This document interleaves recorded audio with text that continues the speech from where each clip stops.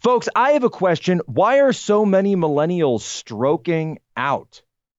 We got a new study out that says millennials are having strokes at a younger age and a faster rate than ever before in American history. We're going to explain that. And also, of course, that little issue that might be coming up soon later this year called World War III. But first, I want to remind you that if you want to keep abreast of all the updates, all the news, make sure you subscribe to this podcast, and then also go to the Poso Daily Brief and sign up. It's humanevents.com/Poso, humanevents.com/Poso, completely free. Read what I read. All the stories that I use for show prep will be delivered directly to you, even the ones that don't necessarily make the show. So in case you missed the show or you want to just catch up on something else, you will be able to get that every day, completely for free in your inbox. humanevents.com/Poso, the Poso Daily Brief.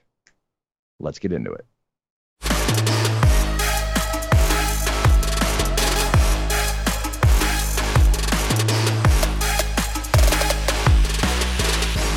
And today I'm announcing that the United States will be sending 31 Abrams tanks to Ukraine, the equivalent of 1 Ukrainian battalion. Secretary Austin has recommended this step because it will enhance the Ukraine's capacity to defend its territory and achieve its strategic objectives. The Abrams tanks are the most capable tanks in the world. They're also extremely complex to operate and maintain. So we're also giving Ukraine the parts and equipment necessary to effectively sustain these tanks on the battlefield. And we'll begin to train the Ukrainian troops on these issues of sustainment, logistics, and maintenance as soon as possible. And therefore, I've said already in the last days, yes, we have to do more to defend Ukraine. Yes, we have to do more also on tanks. But the most important and the crucial part is that we do it together and that we do not do the blame game in Europe because we are fighting a war against Russia and not against each other. Thank you. Well, ladies and gentlemen, welcome aboard today's edition of Human Events Daily, powered by Turning Point USA. Today is January 25th, 2023, Anno Domini. We are at war with Russia. So declares the German foreign minister, Annalena Baerbock. Annalena Baerbock, the millennial, or my favorite millennial foreign minister in the world. But, you know, what's interesting about Annalena Baerbock, because if you look at her background, she's actually a member of the Green Party. She's also one of the founders of the Pan-European Green Party. If you look at the beliefs of the Green Party, you find out that one thing that they stand for, as opposed to everybody else, is depopulation. So apparently, we're going to achieve the depopulation goals of the Green Party through nuclear war. Then again, what is the carbon footprint of a nuclear holocaust? Maybe Greta can figure that out for us. But of course, here's Joe Biden, our illustrious president, weekend at Biden's. You know, I actually said earlier today on Twitter that so somebody asked me, they said, is this something that's going to demand that Russia put forward a declaration of war? And I said, well, look, this isn't a video game. It's not a movie. So put the video game thinking aside, put the movie thinking aside. There are human beings on either side of this. It's not like you cross one line and automatically you're in war. No, these are human beings making human decisions, except for the United States, where we have Weekend at Bernie's plus Raytheon and Lockheed running the entire show. So we've got President Biden out there today, and he says, today I'm announcing that the United States will be sending 31 Abrams tanks, not Stacey Abrams. You guys with the memes, cut that off. Okay, it was me. The equivalent of 1 Ukrainian battalion. But he emphasized that Germany's decision was central in his decision to authorize the Leopard 2 tanks, and know that he was not forced by Germany. He also sought to emphasize, this is about helping Ukraine defend and protect Ukrainian land. It is not an offensive threat. These tanks are not for offensive purposes. We're giving that they are non-offensive tanks, defensive tanks, apparently. I didn't know that people made such a thing as defensive tanks. If they're defensive, what do they have the treads for? Why are they mobile? There's no reason to go on offense. Couldn't you just plant them? Are they going to send them over without the treads? Maybe they're just going to take the motors out of them and just leave the gun turrets. Could you just send the gun turrets? You could probably send more if you did that.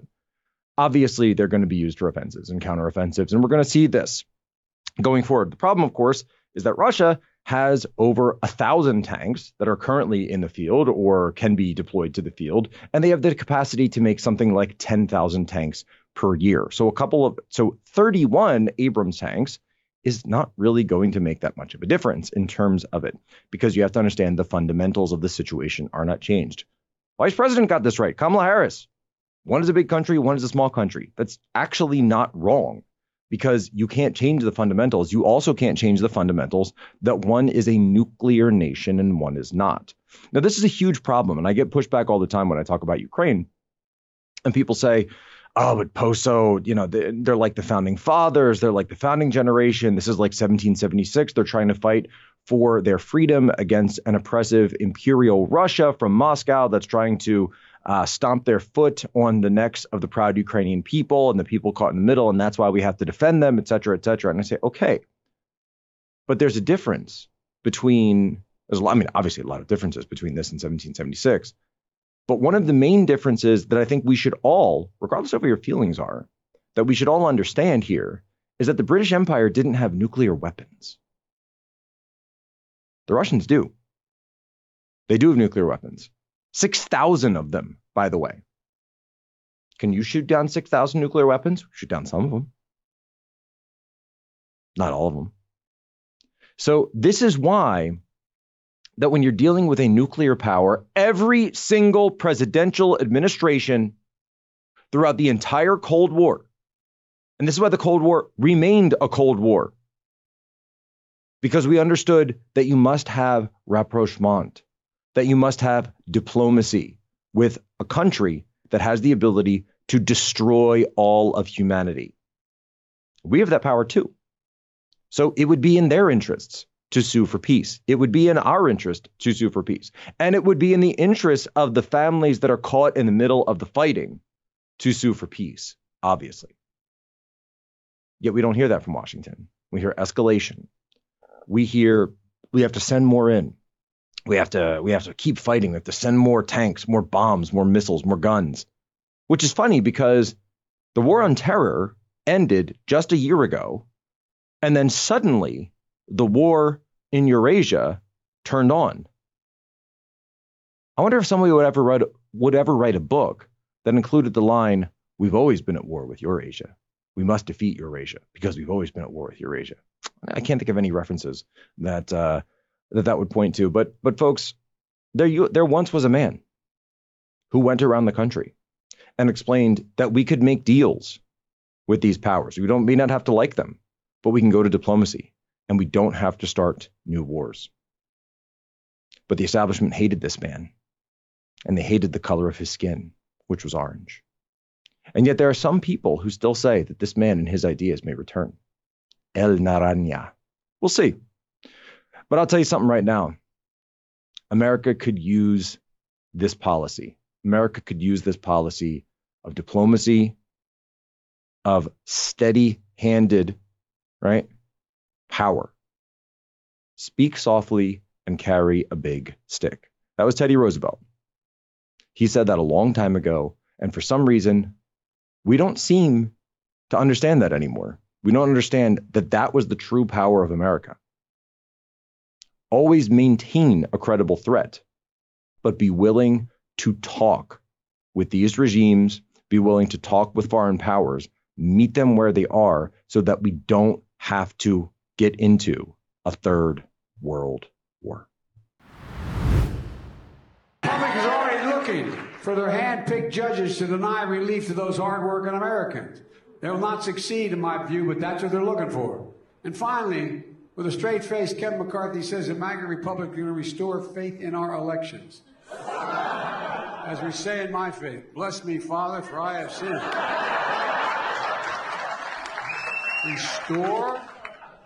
Restore faith in our elections. MAGA Republicans refused to accept the results of the 2020 election and the will of the people. 81 million people voted Democrat for president last time. Even though they lost court case after court case after court case after court case after court case, even in front of Trump-appointed judges. And recount after recount proved the results were accurate. It's become a litmus test in their party to pledge loyalty to Donald Trump by buying into the big lie. So Fulton County, Georgia, where an interesting situation is unfolding, because if you look at the national level, there's this question of whether or not President Trump is going to be indicted prior to the 2024 election, where of course, he's already a named candidate. He's announced.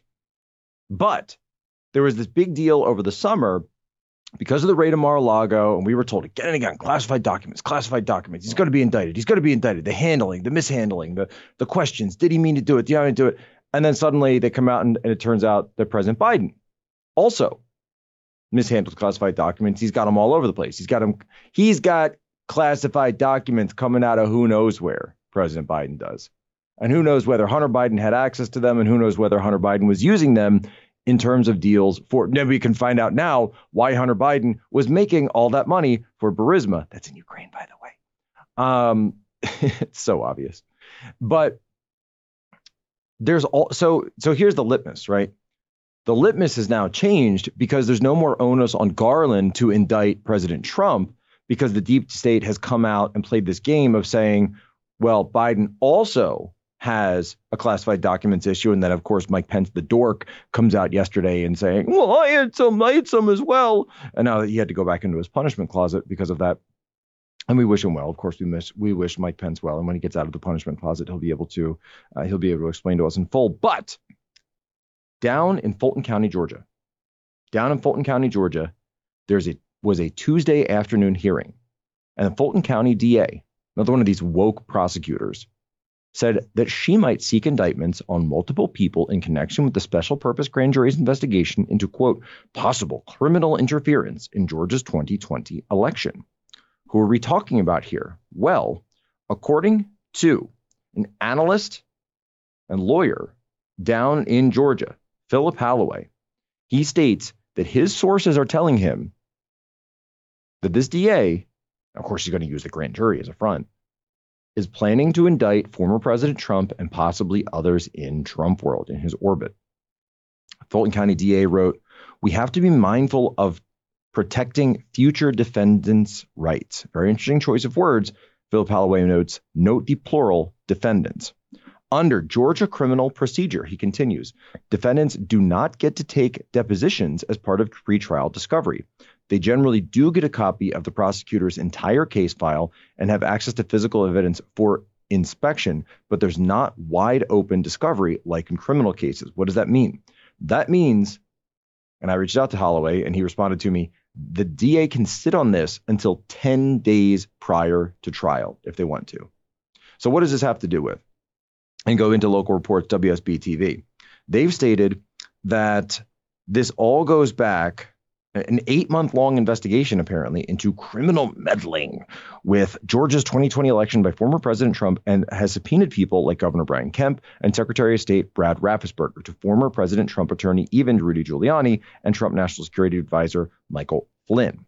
They will then have to decide whether or not to indict based on, this is based on the phone calls that supposedly were being made after the election, conversations that were being had. So basically, they're going to try to indict.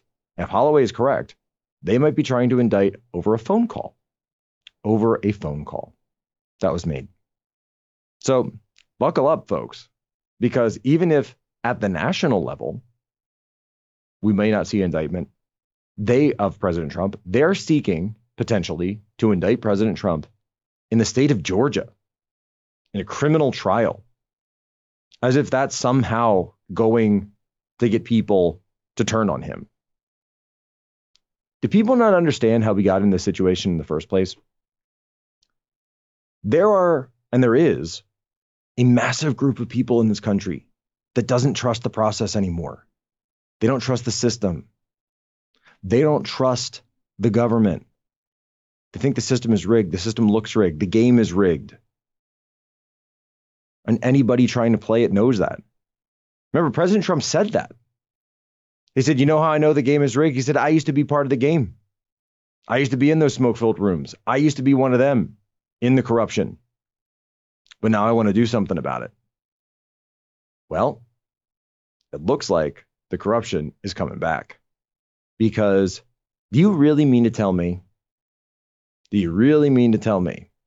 that some prosecutor in some county of Georgia is going to shut down this entire thing when people have looked at this over and over and realized that these politicized cases never go anywhere? Mueller did this. Cy Vance in New York tried to do this. President Trump at this point is probably the most investigated person in modern American history. There's a whole cottage industry of like wine moms and cat ladies who sit at home watching Joy Reid, watching Rachel Maddow, watching Jake Tapper, all those women shows. And they think, oh, we're going to get Trump. Who's going to get Trump next? Oh, it's going to be Manhattan. Oh, it's going to be Fulton County. Oh, it's going to be this. Oh, it's going to be that. Oh, it's going to be Mueller. Blah, blah, blah, blah, blah, blah, blah. They have podcasts about it and everything. It's this whole ecosystem that exists for this sole purpose. And of course, the left feeds into it with these cases. But there's other people, conservatives and independents, by the way, who are sick of it. And they say, can't we just move on? Because our country is facing real problems. Again, we're looking potentially at World War III with a nuclear power. Remember, we fought 2 world wars already without nuclear weapons. Mutually assured destruction did not exist. And yet Mearsheimer has come out and pointed out that we're escalating with China while we're already in a hot proxy war with Russia. And meanwhile, you guys are running around chasing your wine coolers, thinking that this is the stuff that we should be spending our time on. Let me tell you something. Nobody's going to care what phone calls were being made in 2020 when there are nuclear missiles raining down on your homes. You people better get ready. You better get serious. So what is this link between influenza, infection, and stroke? Yeah, I didn't know about this either until last year, but it turns out that after flu season, about 3 or 4 weeks later, there is a stroke season. And like you said, most of Canada is getting down off of a big hump of flu. So now we're starting to see more strokes. And a friend of one of my colleagues actually mentioned that at work the other day. Said, have you noticed how many strokes we're seeing? It's a lot more than usual, it feels like. So anecdotally, we're starting to see that. Stroke season. Are we in stroke season because of cold weather? Are we in stroke season because people are eating too many eggs? Sorry to all the slonkers out there who are eating raw eggs. Shout out to Raw Egg Nationalist. Thank you again for your copy of The Eggs Benedict Option. Fantastic book. I suggest that everyone should read this. However, there's a news story from Real Clear Science by the great Ross Pomeroy. Why are millennials having so many strokes? Strokes commonly strike the old. The average age for the devastating condition in which blood supply to part of the brain is blocked or when a blood vessel in the brain bursts is usually between 71 years of age in men and 76 in women. Millennials, however, are starting to bring those averages down, now ranging in age from 27 to 42. Millennials are suffering strokes at a higher rate than their forebears ever did, reversing a 40-year decline in stroke deaths. Between 2003 and 2012, there was a 32% spike in strokes among 18 to 34-year-old women and a 15% increase for men.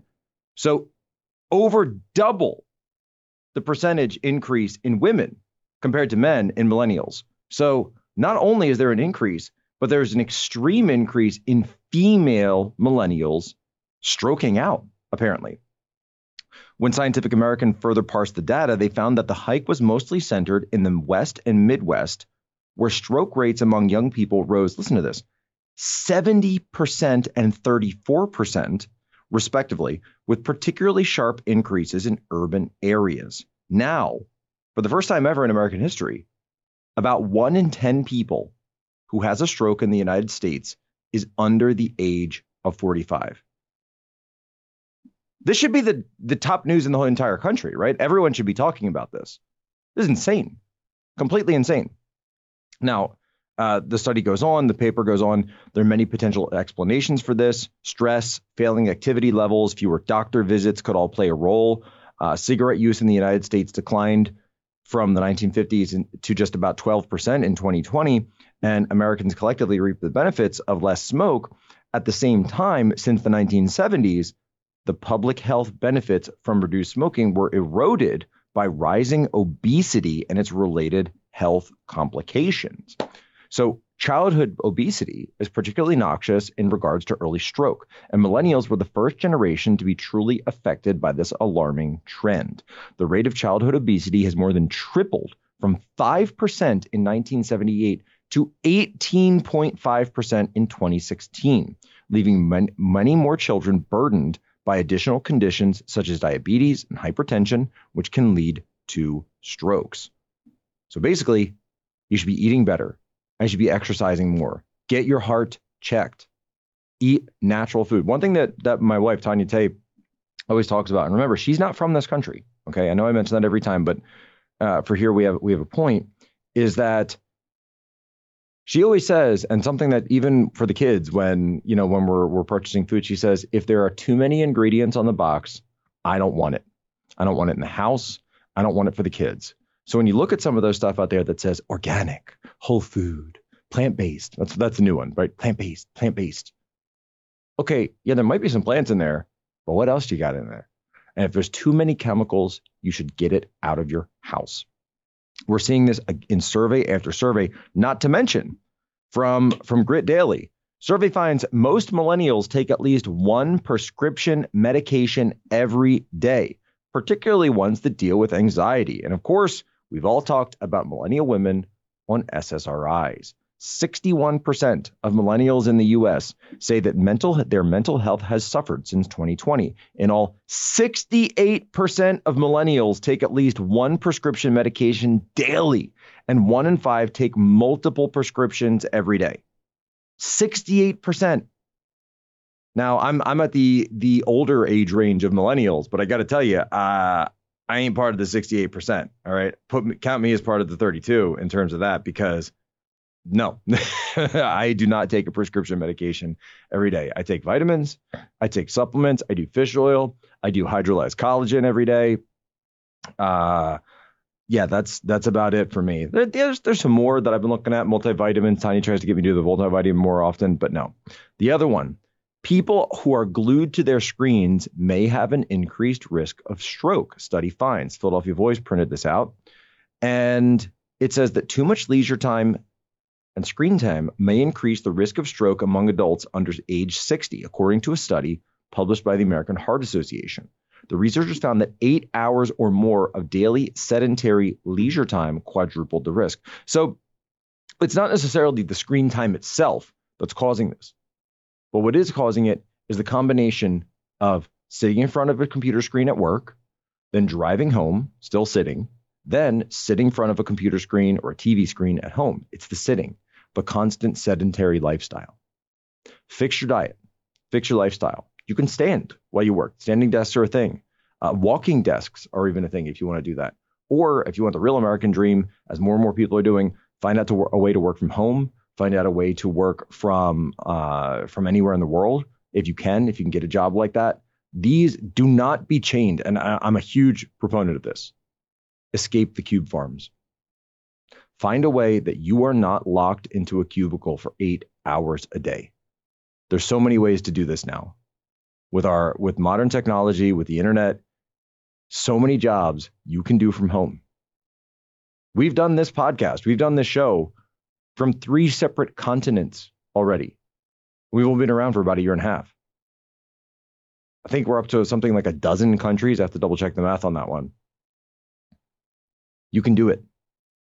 Think outside the box and make sure that you are adding daily health regimen to your schedule. Because as we become more, shall we say, meta in our thinking, everything's meta now. Everything's meta. You have to understand that if you just have the TV on every day in the background and you're sitting there staring at it instead of actually going out, doing something, getting active, you are losing your health benefits. And you only get one health. You only get one. God gives it to you. God wants you to take care of it, but you only get one chance at it. Because the minute you lose that, it's gone. And by the way, podcasts are a great way to go through and listen to while you're working out. So I highly recommend, if you have not done so yet, subscribe to this podcast, get the notification, hit the bell or whatever the plus sign is, whichever podcast app you use, and you will be able to listen to this every single day at the gym.